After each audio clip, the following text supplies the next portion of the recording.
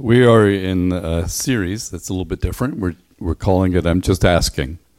And we have begun by saying that this is a safe place for us to ask questions, to have our doubts, and to try to measure our faith against our doubts and so on. And so we're pressing through. And I have a question to begin with this morning, and I'm going to just give you a couple of minutes at your tables. And the question may seem very obvious, but I think it's not quite so obvious. Here it is. Whose book is this? So I don't want the person to raise his hand, whose book it is, right? But I want you to answer the question, whose book is this, okay? So just turn around and either say to people, what's he getting at, or give an answer. And I think there are a few answers that might come along. So whose book is this? Let's talk about that. So the idea is I talk about the new book. That's the premise. You should be walking and talking. That's what I do, right? Okay, I'll go. Because I have a long history of walking and talking. Right, so you stay there and come around the corner. Okay. All right. I'll come around the corner like dramatically or... Like you do. Come around Rob Bell style. Like, hi friends. Yeah. No glasses, no shaved head this time, just Rob Bell walking and talking. All right, okay. Here we go. You know, we all have storms in our life. You realize you're just parodying yourself right now. Can we just go get some tacos? Sure. Good. And then we can just talk, and then you can just add whatever you want to ask about the book, we can just talk about then. Okay. On the way to tacos. Is the Bible inerrant? When someone uses like without error or inerrant or infallible to describe the Bible, they're essentially saying they wish they had a different kind of book. The Bible doesn't exist in those categories. Nobody has to be conflicted about the Bible. You don't have to get all tied up in knots about it. You can just read it and engage with it and let it be whatever it is. I've heard people ask, what do you do if you read something in the Bible and you don't agree with it? What? Like whether I agree with it or disagree, that's irrelevant.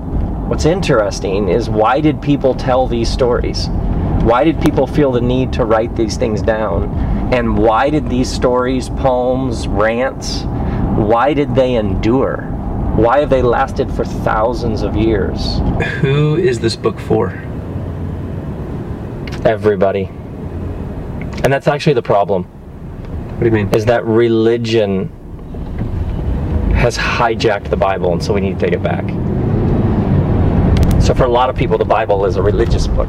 It exists over there with those people, when it is first and foremost a book about what it means to be human. It's for all of us. What about David and Goliath? That's in the book. How about Revelation? That's in the book. What about heaven? That's not in the book. Calvinism. That's who? Can I ask you about Jonah and the whale? That's in the book. What about the Bible? That's in the book. Okay. That guy's Rob Bell. May have heard about him. So I grew up in Belfast with my friend was the pastor's kid. His name was Eddie Dobson. And Eddie Dobson became the pastor of a big Baptist church in Grand Rapids called Calvary Baptist Church. And they hired a youth pastor. And the youth pastor was wildly successful and then became sort of larger than life, and he was this Rob Bell. So Rob Bell became in Grand Rapids, having started his own church with the blessing of Eddie and Calvary Church from which he came. Mars Hill Church became very popular, and there were pilgrimages of people that went to hear Rob Bell teach. He's a brilliant teacher. Well, Rob Bell sort of thought outside of the box or drew outside of the lines, and that became almost his kind of shtick, and people were drawn to that and still are. But something very interesting happened. Rob has written some provocative books that are very worth reading, and he wrote a book called Love Wins, which is an answer to the question of who Who gets saved and who doesn't get saved, and what if? Those kinds of questions that we do want to have a look at here.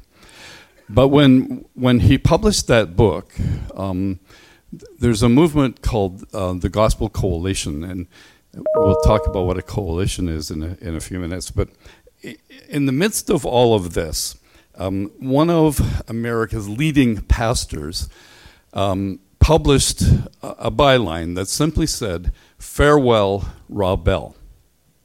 Right? So as a leading pastor, as a leading evangelical, his take on the publishing of this book was, "Farewell, Rob Bell." Right? So the question that I want to ask this morning, the question that I want us to work on, is honestly the matter of who has custody of this book. So who gets to say something like, "Farewell, Rob Bell"? Who does he speak for when this pastor says such a thing? Who is it that decides who's on the right side or the wrong side of an issue, and so on? So when we think about the Bible, what I want to talk about is who says that what they say the Bible says is.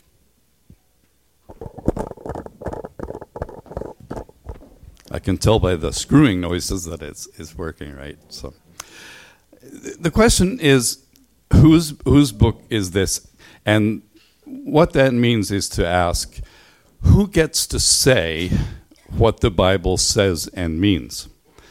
So when someone goes a little off track, we might say, like our friend Rob Bell, who gets to say, "Farewell, Rob Bell"? This is a very good book, by the way. If you're interested in the question of what kind of a book is the Bible, Rob Bell's book on the Bible is lovely. It basically appeals to the general population and says, what does an ancient book of poetry and all the rest have to say about our lives? And he brings some lovely insights into our understanding, similar to the things that Mike brought up last week, that I think while there may be those who are insiders who are fine with the faith and can accommodate the story of Abraham and Isaac somewhat with discomfort, but nonetheless that's part of our understanding. A little light shone on that might have someone who is not in our fold say, "Oh, okay, so that brings me a little bit farther down the field in terms of what that might mean." Rob Bell does the very same thing with other parts of the Bible and so on, where you might go, "Oh, okay, well, I had no idea that was the context in which it was written, or that would have been the mindset of the folks that were reading it the first time." So it's a great book for you, and also if you're interested in a book for a person that's not inside the doors of the church. What then do we make of the question, whose book is this? So we're really saying, forgive me, I'm just asking, who says? Kind of like the two kids at home, and the older sister, I think it usually is, goes, "Nah, nah, nah, nah, nah, nah," and the younger brother, and I think it's usually him, he says, "Who says?" Well, the older sister says, "I say," and mom says. But right, it's always an appeal to, okay, who's the authority here? I mean, who gets to make the rules? So who gets to make the rules about the Bible? Whose book is this? What did you say to that question? Whose book is this? What are some answers? It's our book. There are no wrong answers here, okay? So at least there may not be wrong, and there might be a wrong answer I haven't thought of. It's our book, yes. What else? It's God's book. God's love letters to us. God's love letters to us. Right? Okay. Who says? So down through time, if we begin actually just at the time of Jesus, the answer to this question has shaped a whole lot of the history of the church. And I think the answer to this question is pivotal for where the church is now. This is why we're talking about this sort of thing, right? Because we're talking not only about us who are inside a church building, but we're talking about us and for people who don't come inside church buildings for this very reason, that they aren't sure that the people who claim we say so are correct in what they say when they say we say so. So back in the time of Jesus, the first answer to the question, whose book is this? The answer is it's the Pharisees' book, right? So what they have in the Old Testament scriptures, when they want to know, what does this mean? When does this apply? To whom does this apply? They would say, we must ask the teachers of the law. So they're the Pharisees, the Sadducees, the scribes, the zealots. There are all kinds of parties, but all of these parties claim that they have the authority of the history of their religion, and that they will give you the answer. They will give you case study. They will give you situation responses to the questions about what the Bible means. So whose book is this? Well, it's our book. So you can say whatever you want, but that doesn't really matter because it's our book. In fact, there's usually only one of these books around in a town, so it'll be in the custody of the synagogue. They will read it together, and when they read it together, then they will ask, what does this mean? And the Pharisee will have the right answer. So that's simple. From there, it went on to our understanding that the apostles had the right answer. So when we had the collected scriptures, and as the New Testament scriptures were collected further from the Old Testament scriptures, when we wanted to know, well, whose book is this? Who's going to give us the authoritative answer to our questions about this book? The next answer in time was it's the apostles, right? Because they were with Jesus, and we believe that this is a book about Jesus. And since they were with Jesus, we can ask them how true the letters are that we now have. How true are the accounts to what Jesus said and did? Did you see him do this? Yes. Did you hear him say this? Yes. Well, if there's an apostolic stamp on what we are believing, then we can say, okay, we're good. We can trust this book because the people who own this book, the apostles, they are here to tell us that what you're hearing is the truth. That's a record that is dependable on what this book is. So whose book is this? Well, it was the Pharisees, and then in Christianity it became the apostles. Then things became a little more different and a little more difficult because the actual practical question when it was asked was answered by, well, it's the bishop's book. So what happened is that as the church began to grow, the church collected in various sundry places, and usually the town was identified as the place of a church. So the church at Ephesus, for example, would have been one way to identify a collection of believers. And in each of these churches, there were at least one, if not more, bishops appointed in these churches. And the bishops, whom we usually now call elders, because the same Greek word is used for both, but in the vernacular, these bishops of the church were the ones that you could count on to be trustworthy in the way that the scriptures were read and understood and put into practice. So whose book is this? Well, it's all of our book, but who's the one who gets to say that you're on the right or wrong side of what the book means? Well, the bishop is, right? And that becomes even more complicated when there is one bishop who is more equal than others, right? All animals are equal, but some animals are more equal than others, right? The Bishop of Rome who was a peer with the other bishops in the various other towns, actually had more clout than the others because he had the bigger church. He had the Rome church, which was more of the mother church. If the Jerusalem church had not fallen into persecution so severely, it might have been their call, but it became the call of the church at Rome to be the key church in the developing world of Christianity.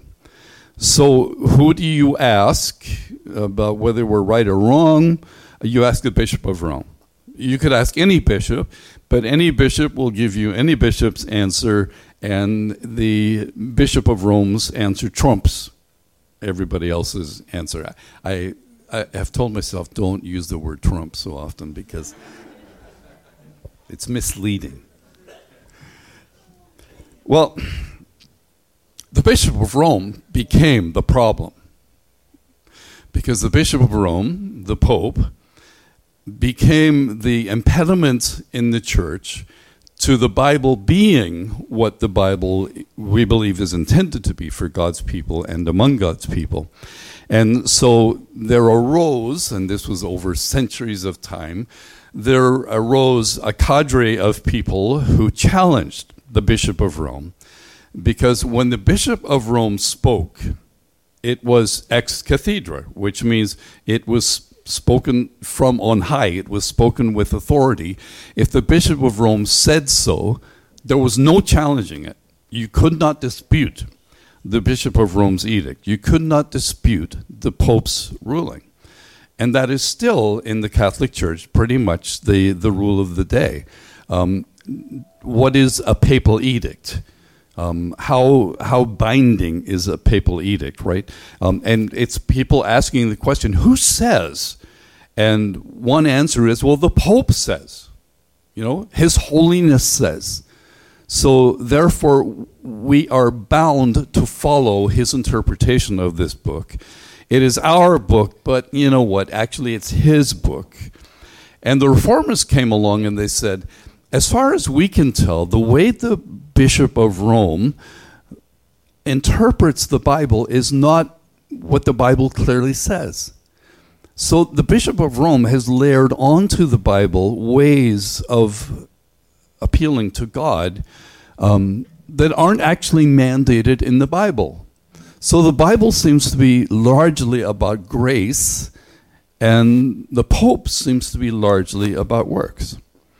The Catholic Church also, which is not an us-them thing, by the way, because we were the Catholic Church. I mean, it was us. It wasn't Protestants and Catholics back then.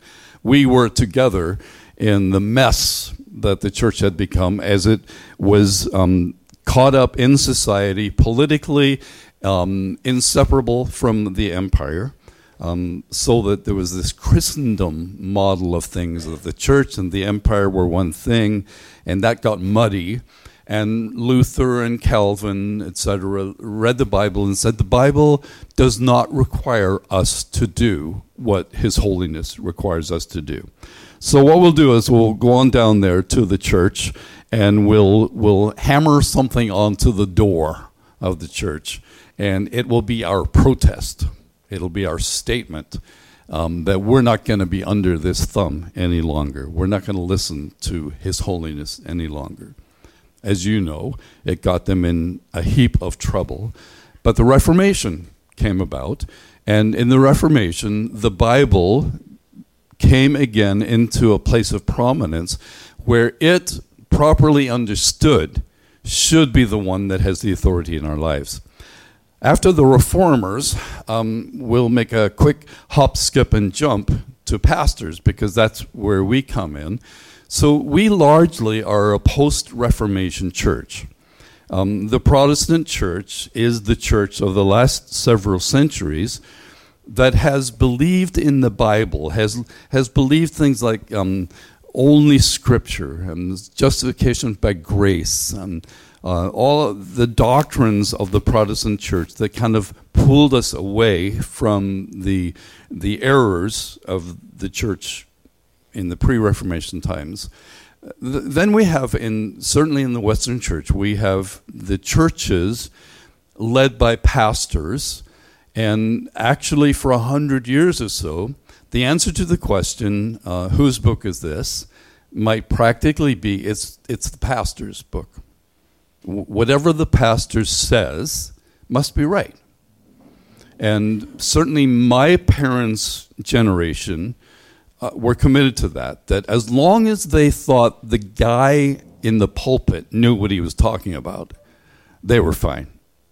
They didn't have to worry about it too much because he read his Bible, he had been to school, he prayed a lot, so whatever he said must be right, and we're good with that. So people talk about sitting under the ministry of the Word. And I remember thinking this was so curious one time in a church where I was a pastor not far from here, and my father-in-law was attending the church. And someone said to him, how is it to be in your son-in-law's church? And he had said, well, I have sat under his ministry for many years. And I thought, what a curious way to talk about things, right?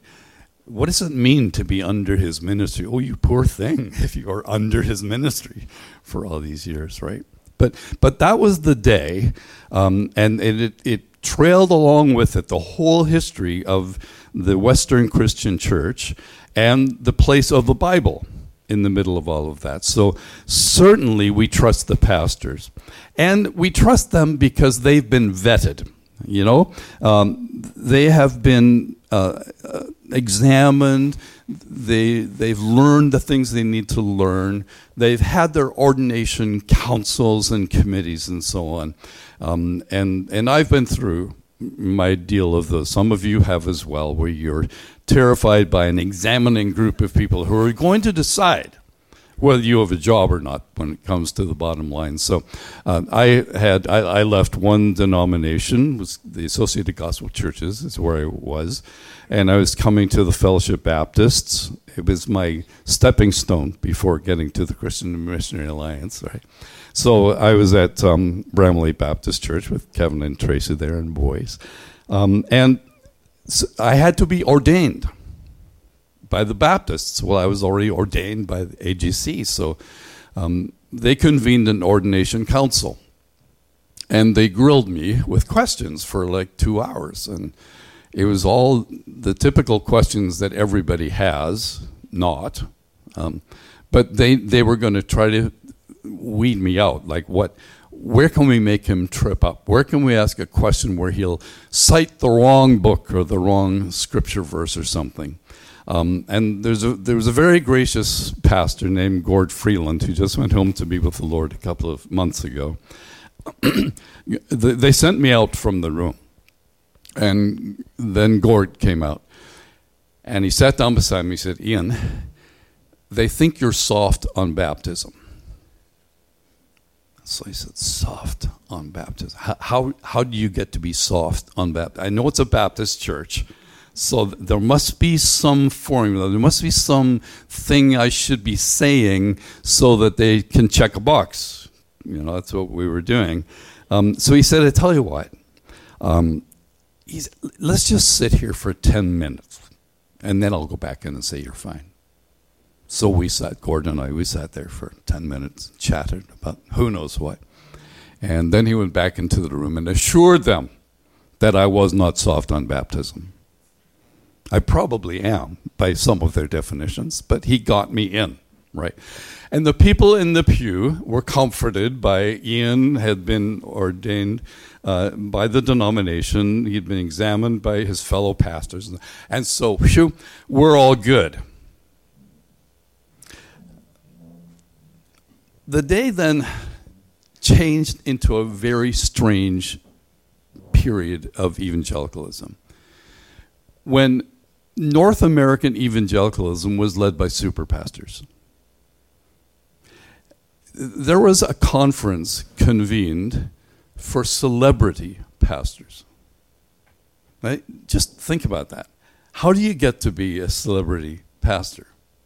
Would you want to be a celebrity pastor? Should you want to be a celebrity pastor? Well, nonetheless, this conference was for celebrity pastors. I don't know how you qualified. They didn't send me an invitation. No idea, right? Did you get one, Mike? No, I didn't. John? No. What was happening? The church was taking a turn towards super teachers. And whatever these super teachers told us, we said, okay, that must be right. Whose book is this? Well, it's our book. But the gatekeepers, those who have custody of this book, they're the super pastors.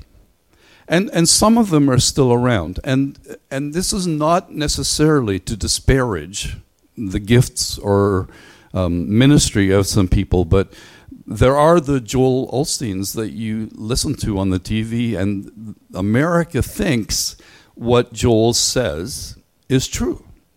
They will do what he says because they believe that he has the goods. So it's his book. However he reads it to them, however he interprets to them, is what they're happy with. It has been Bill Hybels for our kind of church. It's been Rick Warren at Saddleback. It has been good people with great gifts, but we have basically handed over to them the keys to the scriptures and said, whatever you tell us, we're pretty sure must be right. Because you're smart guys and you go to conferences and you're connecting, you're networking all over the place. So we'll let you be the ones who tell us what the Bible means and what we should do with it. Well, then we came to, and I'm almost on this little litany thing here, but we came to the day of coalitions. Because as it was noticed that some of these guys didn't agree with each other, then there came about these networks of super pastors who basically looked across the fence and said, no, not his stuff. So we will write him out. Farewell, Rob Bell. It was a coalition that said, what he says, no. Farewell, Rob Bell. So they got to be those who would decide.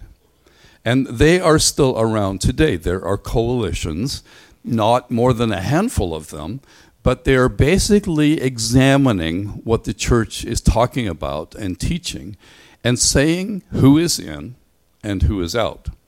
If you're smart, you stay under the radar. You don't let them notice you.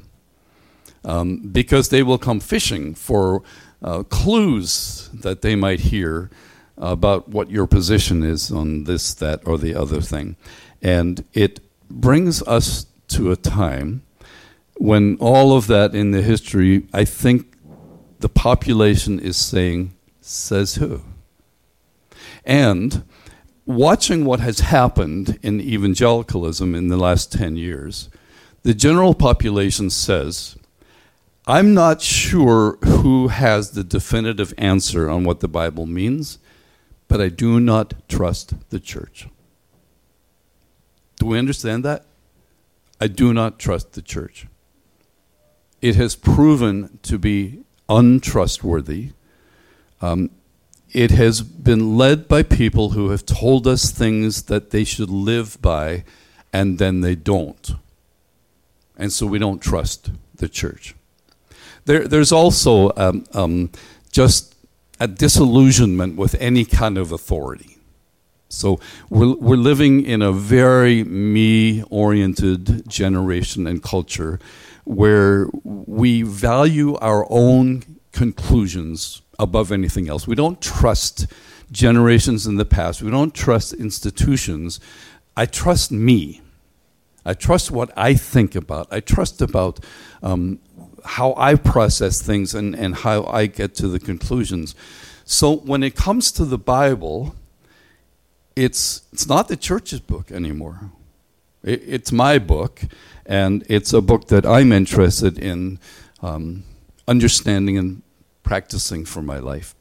So here is what the church has been and has appeared to become to a world that is not reading the Bible because it thinks, or it has been told, the Bible doesn't belong to it. It belongs to the church, and it belongs to the pastors of the church, and belongs to the things that the church believes, which often are not what I'm comfortable with believing. So we'll just leave it out there. I'm spiritual, not religious. There we go. The church has become a set of guardians for Christianity in the church. It has become more like a host. It has become more like the possessor of something, religion, religious books, religious practices. It has been a custodian of the book. So, you have the coalitions who say, well, this book is in our custody. Let's make sure nobody veers too far from what we have agreed on before. It has been a group of converters. So as far as the world is concerned, and they look over at the church and they ask, what does the church want? What the church wants is to maintain its property. What the church wants is to convert us to something else. The church wants to be a set of missionaries who are sent to us to bring us some message or something. The church are more like colonists. They're establishing their colony. They're colonial in the way they approach Christianity and so on. The church is full of preachers. It is full of gatekeepers. We have closed the door. We sometimes open the door to let people in only if they understand the terms of the game, which include whose book this is. It's our book. Thank you very much. We may have had a bit of a scramble to make sure that we know the right person who has the answers, but it is our book. Thank you very much. It's not, it's in the religion section. Right? It's in the religion section. What transfers then over to the world apart from those who are insiders is that in the context of guardians, people can only get permission from guardians. From hosts, then everybody else is a guest. From those that are possessors, then people can only receive from whatever it is that possessors have. From custodians, we may grant them access. From converters, they presume what we want is converts. From missionaries, they presume that we think that they are the lost ones, that we as missionaries are to find.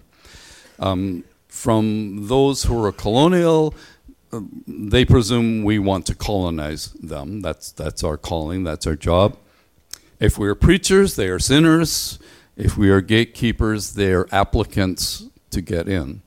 And all the while, the bristles of the back of the neck of millennials and their cultural generation around them are saying, are you kidding? Are you kidding? Who gives you the right to tell us what the Bible says? It's all self-appointed. You have little clubs that decide who it is that is in and who is out. And quite frankly, we would like to make our own decisions. The problem is that there isn't too much of an inclination on the part of those who are not church attenders to read the Bible. I mean, the world does read the Bible, but it doesn't seem to seize the Bible with the kind of energy that we believe it ought to seize the Bible with, without its trappings around it. So the very first thing that someone does who's not a church person is to assume that reading the Bible is reading your book, the church's book. And they may presume that it means I'm going to have to buy into things that I'm pretty sure I don't agree with, because that's all I've heard of what they say the Bible says. But suppose the people all around us had unfettered, unhindered access to the Bible as the beautiful book that it is. And that's Rob Bell's pitch. He's saying, it's not what you think. It's not the kind of book that you think it is. In the context in which the Bible is moored, it often looks like that kind of a book because in a Roman Greek society, right and wrong and law and justice and courts and all of that lead to the kinds of letters that seem to be letters on law and permissions and things that are forbidden and so on. But the Bible is a book full of beautiful poetry, right? It's a book full of angst. It's a book full of stories. It's a book all about us. It's not a book about religion. And unfortunately, that's the category that we have placed it in. When we categorize our books, we put Bible under religion or sacred books or something else. What I'm saying this morning is, what's the best way to read the Bible? Is to read it differently than you've ever read it before. First of all, get the message, like literally the message, or a Bible that's going to make you think twice about a passage that you thought you got. Read a book like Rob Bell's book, where he says, this is the kind of thing that was going on in society and why this would be an interesting spin on things. Read the Bible for the value of its relationships, of the stories, the good stories of the Bible. Stories are still the currency of all of us. So we ought not to be pitching doctrine. We ought not to be sorting through and checking boxes. We ought to be telling stories. Stories about our own faith. Stories about the faith of people in the Bible. Let me finish by reminding you of some of the things that we get in the Bible about the kind of ways that we interact with the Scriptures. So this is a piece of art that's entitled Finding Jesus in the Midst of the Teachers. So here's a 12-year-old, and he goes to the place where all the teachers are hanging out, and he astonishes them with his wisdom about the Scriptures. But what I love about this painting is the way it's a group of people engaged. This is a 12-year-old kid, and he's impressing them with what he knows. And listening to him. So look at some of the expressions. Some of the expressions are doubtful, some are intrigued, some are, motivated. But the point is, it's not a picture of someone who has custody. It's a picture of a group of people who are dynamically interacting with the Bible, with the Scriptures, and they're impressed. Another story of the New Testament is this person, the Ethiopian eunuch, and he's riding in his chariot, and he's reading a Bible. And you want to stop there and say, wait a minute, how do you get a person, an official, to read the Bible? And then he all of a sudden, out of nowhere, literally, comes this guy, climbs up in the chariot and says, do you get what you're reading? He says, I have no idea what he's talking about here.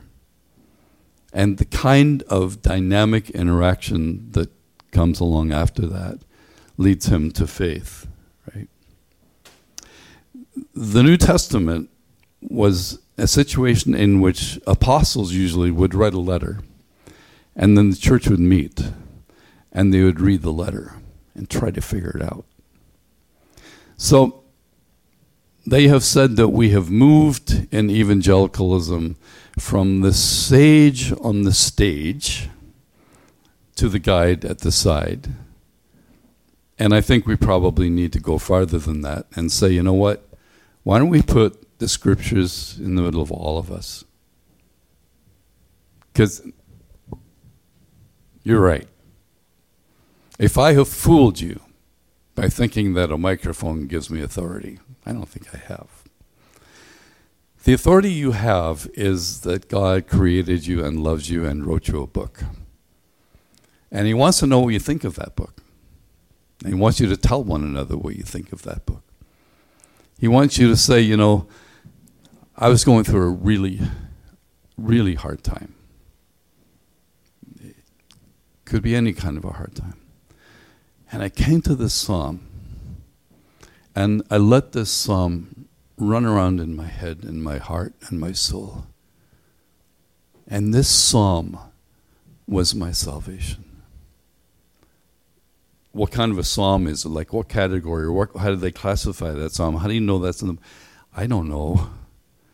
I just know that there's something about this psalm that is godly, that is for my soul, and that changes my life all the time.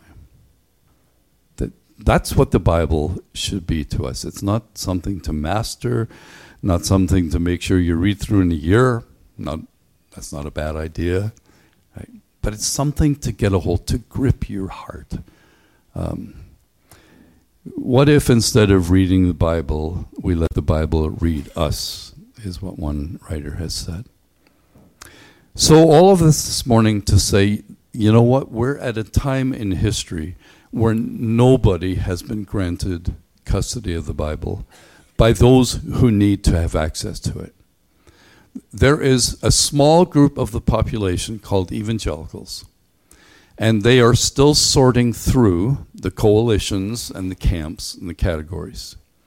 But the world out there doesn't even know what they're talking about. And the world out there is still interested in this book. It is still the bestseller for some reason. But the evangelical church has to get out of the way and stop telling them you have to believe these 10 things before you're allowed to read our book. We need to say to them, read our book. Our book will speak for itself. Our book is incredible. And it's not just a history book. It's not just a theology book. It's not just any book. It's everything. And God has wisely committed it to us. So I'm just asking, whose book is this? The right answer should be, it is the book for this world. It's everybody's book. So let's try to get the wrapping off of it. Let's try to get the version off of it that says this is the book that the Baptists use, or this is the book that the King Jamesers use, this is the book that the King James people aren't allowed to read, or that stuff, right? It's this book that is timeless and powerful, and if it can have its way, it'll do amazing things. Father, we pray that you will excite us again about the Scriptures. If for any of us they have become dead and lifeless, forgive us, God, we pray, and drive us back to the hard parts that we thought we needed to just set aside. Drive us back to the controversies. Drive us back to the passages that people are saying mean some things that are just astounding to us, that anybody would think that that's what you would believe or should. But Father, take us inside the pages that we might let you and it speak to us, we pray. In Jesus' name.